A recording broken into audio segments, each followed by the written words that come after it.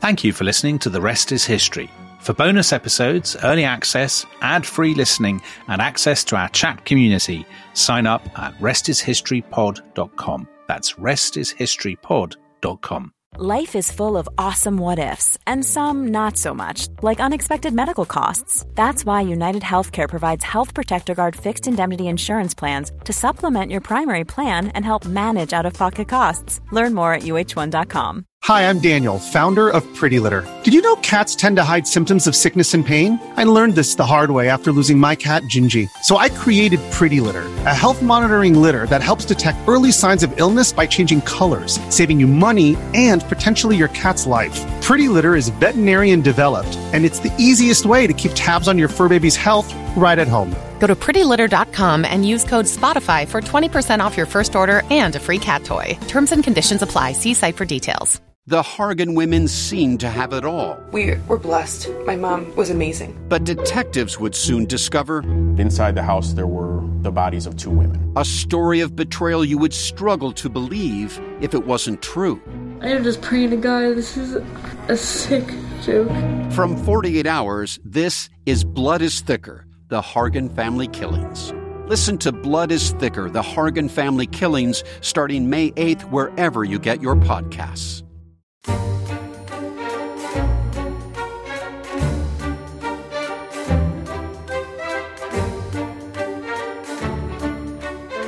Hello, welcome to The Rest is History. We are going through the 12 or 13 days of Christmas, if you like. And today, of course, is the 30th of December. And Dominic, we have 2 new anniversaries. I have Very chosen exciting.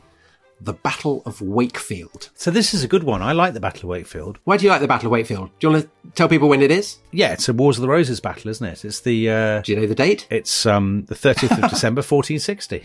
Very good. Yeah, very good. Well, I knew it was the 30th of December. Yeah, of course. So it's Richard of York's last hurrah, isn't it? Not much of a hurrah. Richard of York gave battle in vain, which is the way you remember the colours of the rainbow. Oh, yes. Very good. Yeah. I like that. Yeah. So I used to love the Wars of the Roses when I was a child, when I was about 11. Do you not any longer? I do, but I've sort of, I suppose You've grown out of it. I wouldn't say I've You've grown moved out on of it. to Jim Callahan. The trouble is that now I think of the Wars of the Roses, I struggle to see what it means beyond the kind of dynastic just people feuding. killing each other. Yeah. See, I think it's pure Game of Thrones, sort of families feuding for the crown, but without there's no religious dimension. There's no, I find it hard to see any deeper kind of political significance other than, cousin A wants to kill cousin B and get the throne. Well, I mean, there's further complication that is how Shakespeare frames it. And Shakespeare's plays, Henry VI, Part 1, Part 2, Part 3, a crucial part, crucially influence that sense of it. And then, of course, Richard III. But it's Shakespeare who creates the idea of the roses, isn't it? They pluck roses in a garden in Henry VI, Part 1, I think. I think that's, is it Hollingshead? It's one of the chroniclers, I think. Yeah. So it's not contemporary. But Shakespeare's reworking of it is obviously, been very influential. And you're right. I mean, it is basically dynastic politics, but it's also blowback from the defeat in France. Yeah. Yeah. So it's noblemen who've, been doing well in France who suddenly lost all their territory and have to come back and throw their weight around in England. There are lots of men-at-arms who, seasoned fighters who are looking for basically a job. And so it's a kind of, it's just waiting to explode. But it's also, there's been a complete breakdown of central authority, hasn't there? Because Henry VI is too godly. All he cares about is praying and thinking about educational establishments. He has a complete mental breakdown. So 1453, absolute mental breakdown. And so the kingdom needs a regent. It needs a Lord Protector. Yeah. And a further complication to this, and this is certainly something that for Shakespeare is very important, I think possibly less so actually in the 15th century, is the fact that the House of Lancaster, of which Henry is the third king, so the previous ones, Henry V and Henry IV, are usurpers. That probably wouldn't be so much of an issue, Tom, if he'd been sane. Right? I mean, no, people absolutely just got on with it. Absolutely. So Henry IV had deposed Richard II and seized the throne. But there are various other descendants of Edward III, and there's an awful lot of kings in this episode, I mean, perforce, floating around. And one of them is Richard of York. So the family of York, they also can lay claim to a descent from Edward III, just as Henry VI can. And so the question starts to bubble up, well, if Henry can be king, why can't I? Yeah. And if Henry's mad, then why shouldn't we have Richard as our king when he's a able administrator and a proven soldier and all these kinds of things? Yeah. So when Henry VI has his breakdown, Richard is appointed Lord Protector. But this is kind of interesting. And I'd be interested to kind of check the exact monthly cycles around this. During Henry's breakdown, Margaret of Anjou has a son. So until that point, Henry hadn't had an heir, and it's a son. So it looks as though the line of descent for the House of Lancaster is secure. Yeah, which is bad news for Richard of York, if he wants to become king. So after 18 months, Henry VI recovers his sanity. York is basically cross about this. And there are various other noblemen, chief among them the Nevilles. So that's the Earl of Salisbury and his son, the Earl of Warwick, who will become famous as Warwick the Kingmaker, subject of a Ladybird book, no less. I loved that book. So that's the real measure of his... That to me was the acme of the Ladybird books. Because it was just pure, nothing but fighting. Yeah. Loads of people in armour, kind of wrestling in autumn, mud and things. So there's a big battle at St. Albans. Henry VI is taken prisoner and York gets himself reappointed as Lord Protector. I like that battle, Tom, because it's an unusual medieval battle because it happens in the city, doesn't it? It does, in the town. Yes. Yeah. They're running through the streets fighting, which you don't normally have in a medieval battle. Up the Very hill, exciting. Up from the river. Make a great HBO series. I think The Wars of the Roses. Well, I think it already has done, hasn't it? Well, with dragons in though. Yeah. So that's an attempt to draw up a kind of truce. But it falls to pieces because obviously Margaret of Anjou, people backing the Lancastrians, the enemies of Richard the York, enemy of Warwick, not happy with that. And 1459, the war breaks out again. And it catches York and the Nevilles slightly by surprise. They flee to Ludlow. You must know well. I know very well. Very good castle, Ludlow Castle. Well, Excellent so they hang castle. out in the castle. They get cornered there. Yeah. There's a battle. They all flee in all directions. So York flees to Ireland. The Nevilles and Richard of York's son, Edward. Yeah. Big, strapping young lad. Yeah. Future Edward IV. He's sort of young Elvis, isn't he? And he later will become Fat Elvis in Las Vegas. Yeah. They flee to Calais. And the Yorkists are declared traitors, but they're still on the loose. 1460, Edward, the future Edward IV, and Warwick land from Calais. Yeah. They attack the Lancastrians at Northampton. Once again, they capture Henry VI. He's absolutely useless. I mean, all he does is kind of wander around getting captured, saying prayers and things. And Duke of York rushes back, goes to London. He enters London and he lays claim to the throne. He says, I should be king. And this goes down tremendously badly. Even with his allies, they think this is you can't just go around deposing kings like this. Yeah, that's strange, isn't it? That's a reminder of one of your favourite themes, which is the sacral nature of kingship. It is. That they don't want to, they really believe in those kind of coronation oaths and all that. Not anointing all the waters in the rough rude sea can wash the balm off an anointed king. Is that Shakespeare? It's Richard II saying that, which of course, it actually turns out that they can. But he was quite wrong. Yeah. So that's the kind of, but in this case, Richard is toppled because he's a nightmare. People stay loyal to Henry because he's inoffensive. Yeah, he's a nice guy. He's completely out of his depth. But he's out of his depth. Yeah, his trees are so they kind of draw up a compromise, which is that Henry will stay king, but Edward, the Prince of Wales, so the son that Margaret of Anjou had when he'd been mad, will be dispossessed. And Edward, Richard of York's son, and there are a lot of Edwards and Richards and things. I hope people are keeping up with all this, Tom. It'll be a test. He'll become the heir. So basically, Richard of York and his sons will be the heirs. So that's going to be the Yorkists and the new line of succession. And Margaret of Anjou obviously is livid, absolutely livid about this. All the Lancastrians. And they go on the attack in the north, which of course is where York's heartlands are. So they kind of zoom in on all his lands in around York. And the whole point of being a feudal lord is that you protect your lands, your bannermen.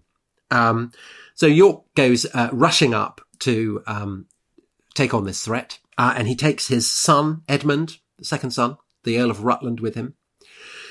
And they get bottled up in a castle called Sandal outside Wakefield. Yeah. And they're outnumbered.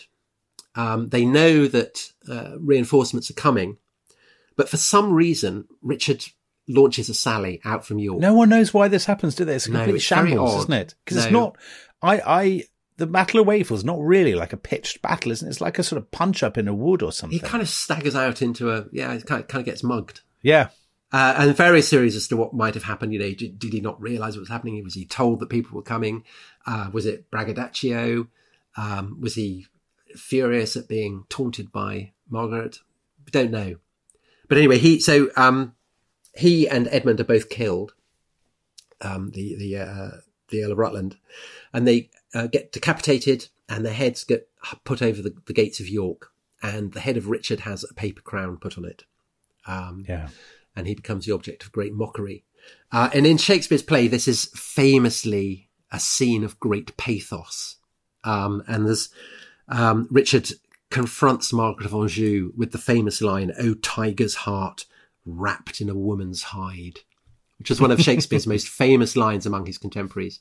And people kind of, they parody it and quote it and over again, which is a kind of measure of the impact that the play had and his portrayal of this dramatic scene. And I think it's the idea of, this famous warrior being humbled at the feet of a French woman. But the interesting thing with Shakespeare, though, is that Shakespeare's quite ambivalent, isn't he? Because ultimately, his sympathies are with the Lancastrians, aren't they? Because in Richard III, obviously, the final Yorkist is a tremendous villain, and Henry VII, Henry Tudor, is going to come along, and obviously Shakespeare wants to celebrate the Tudors for obvious reasons.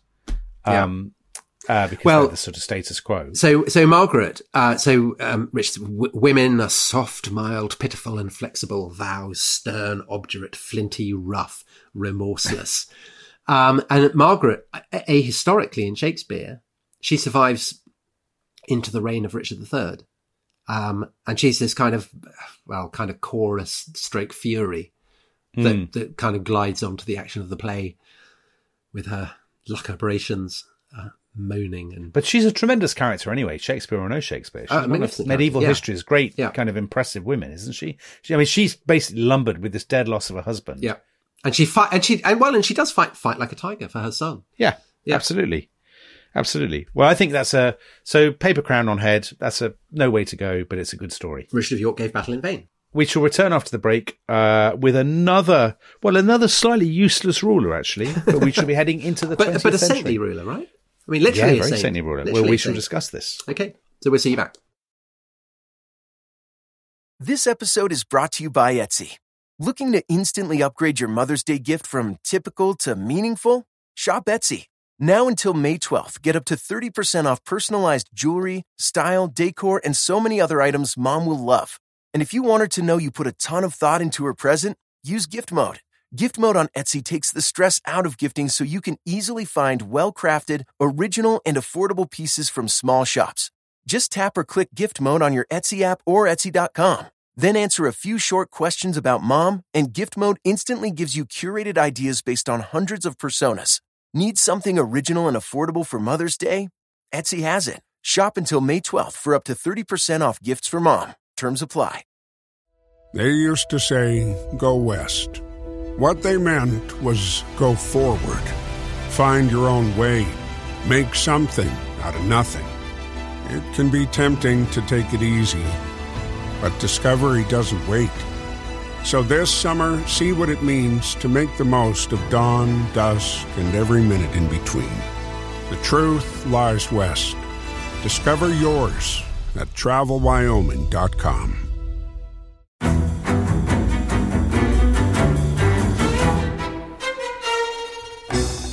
I'm Anthony Scaramucci, former White House Director of Communications and Wall Street financier. And I'm Katty Kay, US Special Correspondent for BBC Studios. I've been covering American politics for almost 3 decades. Welcome to The Rest is Politics US, brought to you by Goalhanger.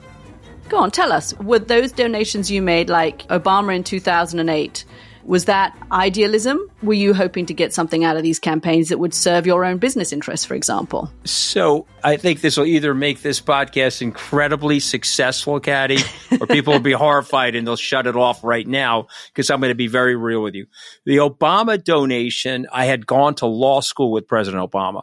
We were not classmates. I was a few years ahead of him. It was 2007. It was then Senator Obama. I had a check in my breast pocket. I went over to the senator. I said, Senator, you and I didn't really know each other in law school, but I'm about to hand you a big check. Can I lie to my friends and tell them that you and I knew each other in law school? Well, Obama looks at me, had the best smile in American politics since Jack Kennedy. Forever. Yeah. He lights up. He looks at me and says, I'll tell you what, if you double the amount of the check, we'll take it back to Hawaii. Okay. And I looked at him. I said, you're done. I had another check in my pocket. I ripped it up. I doubled the amount of the check. And I'm going to tell you right now, I've been to more White House Christmas parties during the Obama administration than the Trump administration. In this pivotal year for the United States, democracy and world affairs, Britain's biggest podcast, The Rest is Politics, is launching stateside. Uncovering secrets from inside the Biden and Trump inner circles and how they shape the world's most important economy, but also the global economy too. New episodes are released every Friday morning. Just search The Rest is Politics US wherever you get your podcasts.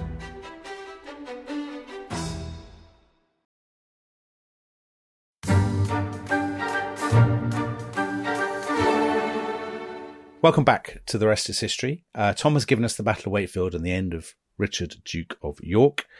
I am going to give us the coronation of the last Habsburg Emperor, Karl I, or Charles I, on the 30th of December, 1916, in Buda, by Budapest. So we're in the First World War, and Austria, or Austria-Hungary, has basically, for long as anyone can remember, been in the sort of shadow of this extraordinary figure, the Emperor Franz Joseph, who is this mutton chops, this mutton chop whiskered absolute symbol of army discipline, of sobriety, of austerity, of service. He's sort of in some ways he's the sort of 19th century equivalent of Elizabeth II. So everybody he never says anything That's interesting. That's a great comparison. I'd never thought of that. Yeah. He's just by sheer longevity, he has sort of worked his way into the affections of his people. He absolutely incarnates kind of conservatism, service, patriotism, all these kinds of things. But by now he's about 140. And the First World War has broken out in 1914. The Austro-Hungarians have started, of course, by declaring war on Serbia to punish them for the assassination of Franz Ferdinand. Now, France hasn't necessarily developed to their advantage. It has not developed to their advantage at all. So they've been humiliated in Serbia. They've just in 1916 been on the receiving end of the Brusilov offensive by the Russians. This colossal offensive that has killed hundreds and hundreds of thousands of Austro-Hungarians and almost swept the empire away. So they've been generally very, it hasn't gone well. I should say in German it's Franz Josef. He has had an incredibly unlucky time with his family. So his wife, Sisi, Elizabeth, who's this very romantic sort of Diana figure of the 19th century. Who, Dominic, if you had not been felled by COVID, yeah, and you'd come to the Corfu Literary Festival, you would have heard all about her, because we did, I did it with Michael Taylor, who stepped in to your shoes. Yeah. Very, very admirably. Yeah. We did an event at the house, the extraordinary house on Corfu that was built for her. Oh my word. And I missed out on this. You did miss out on So in the reporting generally of the pandemic, I think my suffering has not been sufficiently, been given a chance attention. now for you to milk it. Know. Yeah. Well, anyway, she was stabbed by an Italian anarchist. So she was murdered. His son Rudolf, Franz Josef's son Rudolf, it's an extraordinary incident at a hunting lodge at Meierling, kills himself in a sort of strange murder-suicide pact with his mistress. So he's dead, his only son. So then the successor is going to be Franz Ferdinand. He and his wife Sophie are murdered by Take a wrong turning. Gavrilo Princip because their car stalls at the wrong moment, going after a wrong turning, exactly in Sarajevo. So now the person who is going to succeed Franz Josef is a completely useless. I mean, I hate to say this because I know we've got Habsburgs coming on the program in the new year. But he's useless, as we said, in a saintly way, reminiscent of Henry VI. Of Henry VI. So here's our parallel. So he was previously the Archduke Karl, and he is basically the great nephew of Franz Josef I. So what would that make him? The nephew of Franz Ferdinand. And he is, what is he? He's 29 when he succeeds. He's never really done anything very much. He hasn't even been, because no one expected him to succeed. He's just a sort of, attendant Habsburg aristo. Yeah. So he succeeds to this empire that is in this colossal clash of kind of modern, of sort of leviathans. And he doesn't really know what he's doing. So he's crowned in the Matthias Church in Buda, in a ritual, Tom, that you will enjoy, that goes back to the year 1000. Love that. And the coronation of the first Hungarian king, Stephen I. I think they would call him Istvan I. And he's crowned in this he got sent a replica of the Holy Spear. Well, this is what we're going to discuss, because Karl, so we're in 1916 in this world of kind of tanks, the Battle of the Somme, all this stuff. And he is crowned with a crown that is largely Byzantine. Mm-hmm. So this extraordinary thing, you can Google it if you haven't seen it, the Holy Crown of Hungary, which is much more than just a crown, because some people say it kind of is Hungary, that it is the symbol. It's the sort of legal personification of Hungary itself. But Dominic, a while back we said we should try and get Otto the Great, friend of the show, into every episode, which we failed to do. But there is an opportunity here because, of course, it's the Hungarians who get defeated by Otto the Great, and then they not only submit to German power but also to the Christian faith and become devoted servants of the church. And this is why, one of the reasons I think they've been given this crown, because the crown has been given there's some disagreement about exactly where they get the crown, but some people think the crown itself is given by the Byzantine Emperor Michael VII. Now, we will be referring to him in a later podcast in this 12 Days of Christmas. So it's amazing the intricacy. It all joins together, doesn't it? Yeah, with which it's a fabric. It's a tapestry. Choices. Yeah. Historical tapestry. There are these fantastic enamels, beautiful sort of illustrations on the crown, which have been made in Constantinople. The crown is given to the Hungarians. It's all written in Greek and stuff. So it's still in Budapest today. You can still see it, I think, in Budapest today. And now the most famous thing about it is that the cross on the top is crooked. So if you look at it, it looks very peculiar because the cross is all like the Leaning Tower of Pisa. And it has been, I think, since the 17th century when it was knocked, and they've never tried to mend it. So it's become a kind of tradition.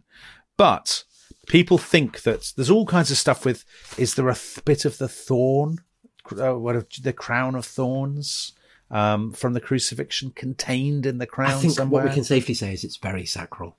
It's very sacral. You're absolutely right. So Karl, who is this sort of slightly chinless nothing of a person, without being mean to him, he is crowned in Budapest with this. He's already been in Vienna now, because it's of course the dual monarchy of Austria-Hungary. So he's come to the Hungarian bit. He's crowned.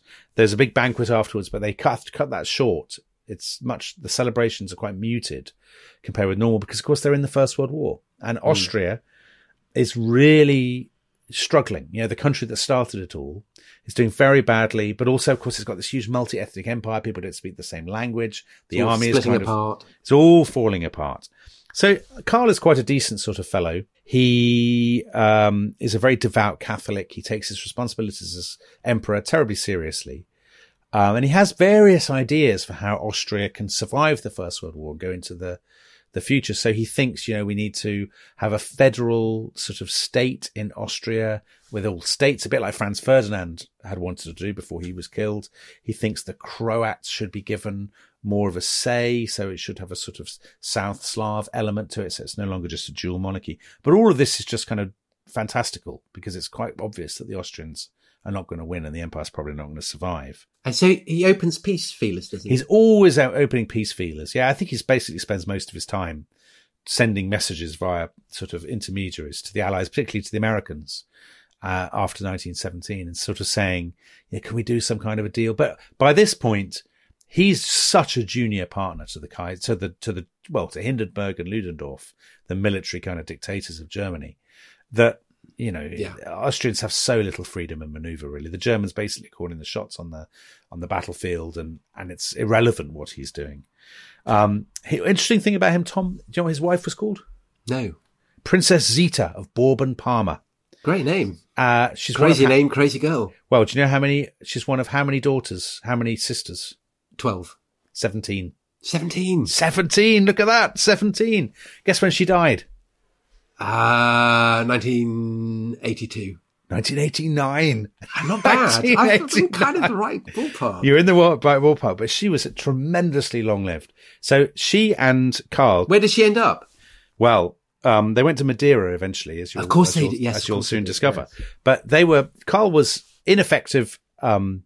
He was ineffective in the conference chamber, Tom, but very effective in the bedroom, because they had 8 children in 10 years. Wow. I mean, that's very Catholic behavior. Yes, it is. So anyway, poor old Karl, he's utterly swept away in November 1918. No one gives a damn what he thinks about anything. After his father, who had been such a great figurehead. I mean, this is a bit ominous, really, the comparison with our current queen for poor old Charles. I mean, Charles at least has been trained for, was Karl hadn't been. So he's swept away in November 1918. The Austro-Hungarian Empire falls apart. All the constituent bits declare independence. And he basically is kind of kicked out. And he goes off to Switzerland.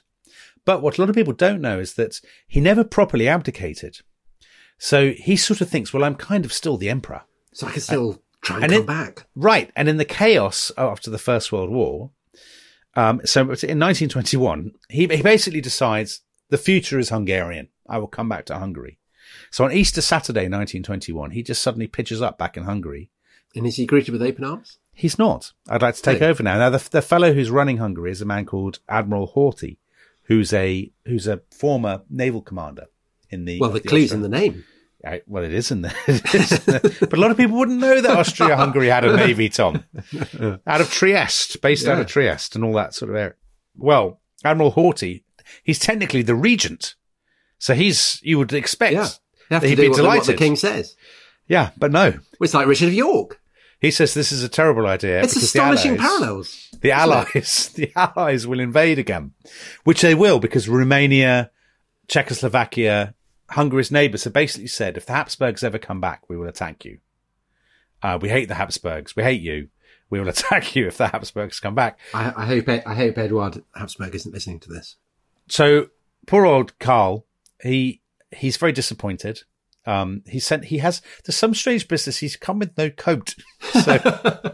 So I think because he was expecting to be installed kind of straight away in the warmth of the Hungarian people's hearts.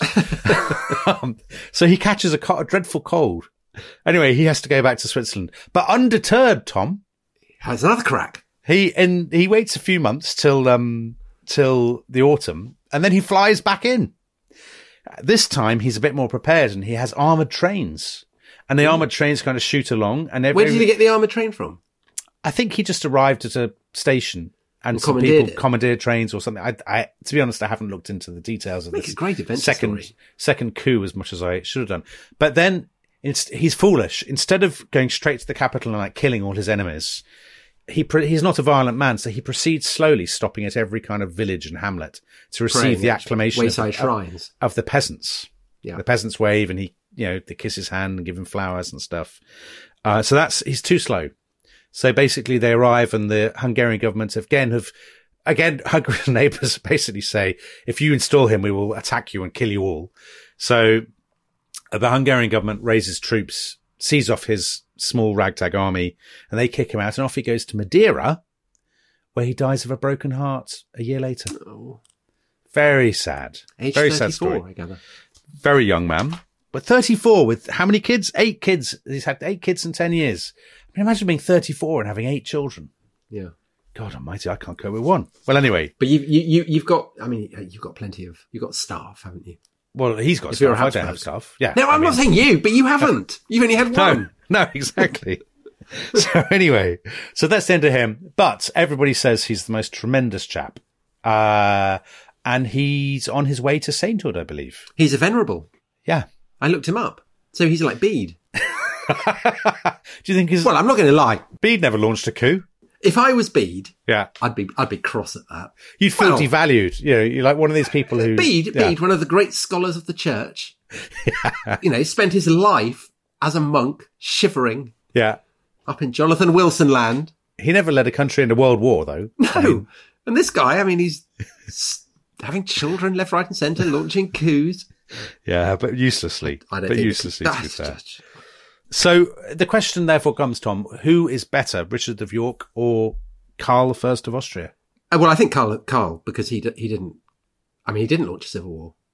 And because he did actually get his hands on the crown.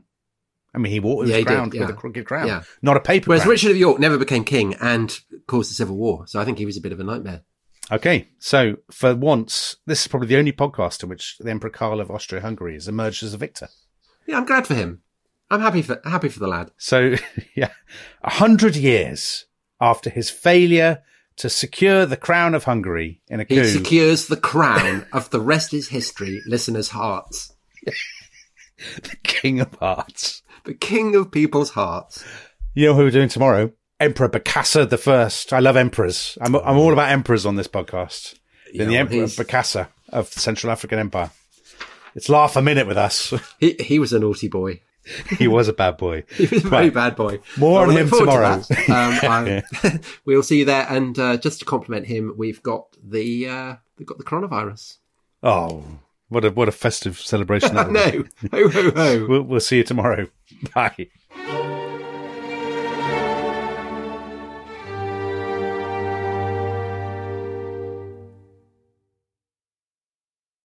Thanks for listening to The Rest is History. For bonus episodes, early access, ad-free listening, and access to our chat community, please sign up at restishistorypod.com. That's restishistorypod.com.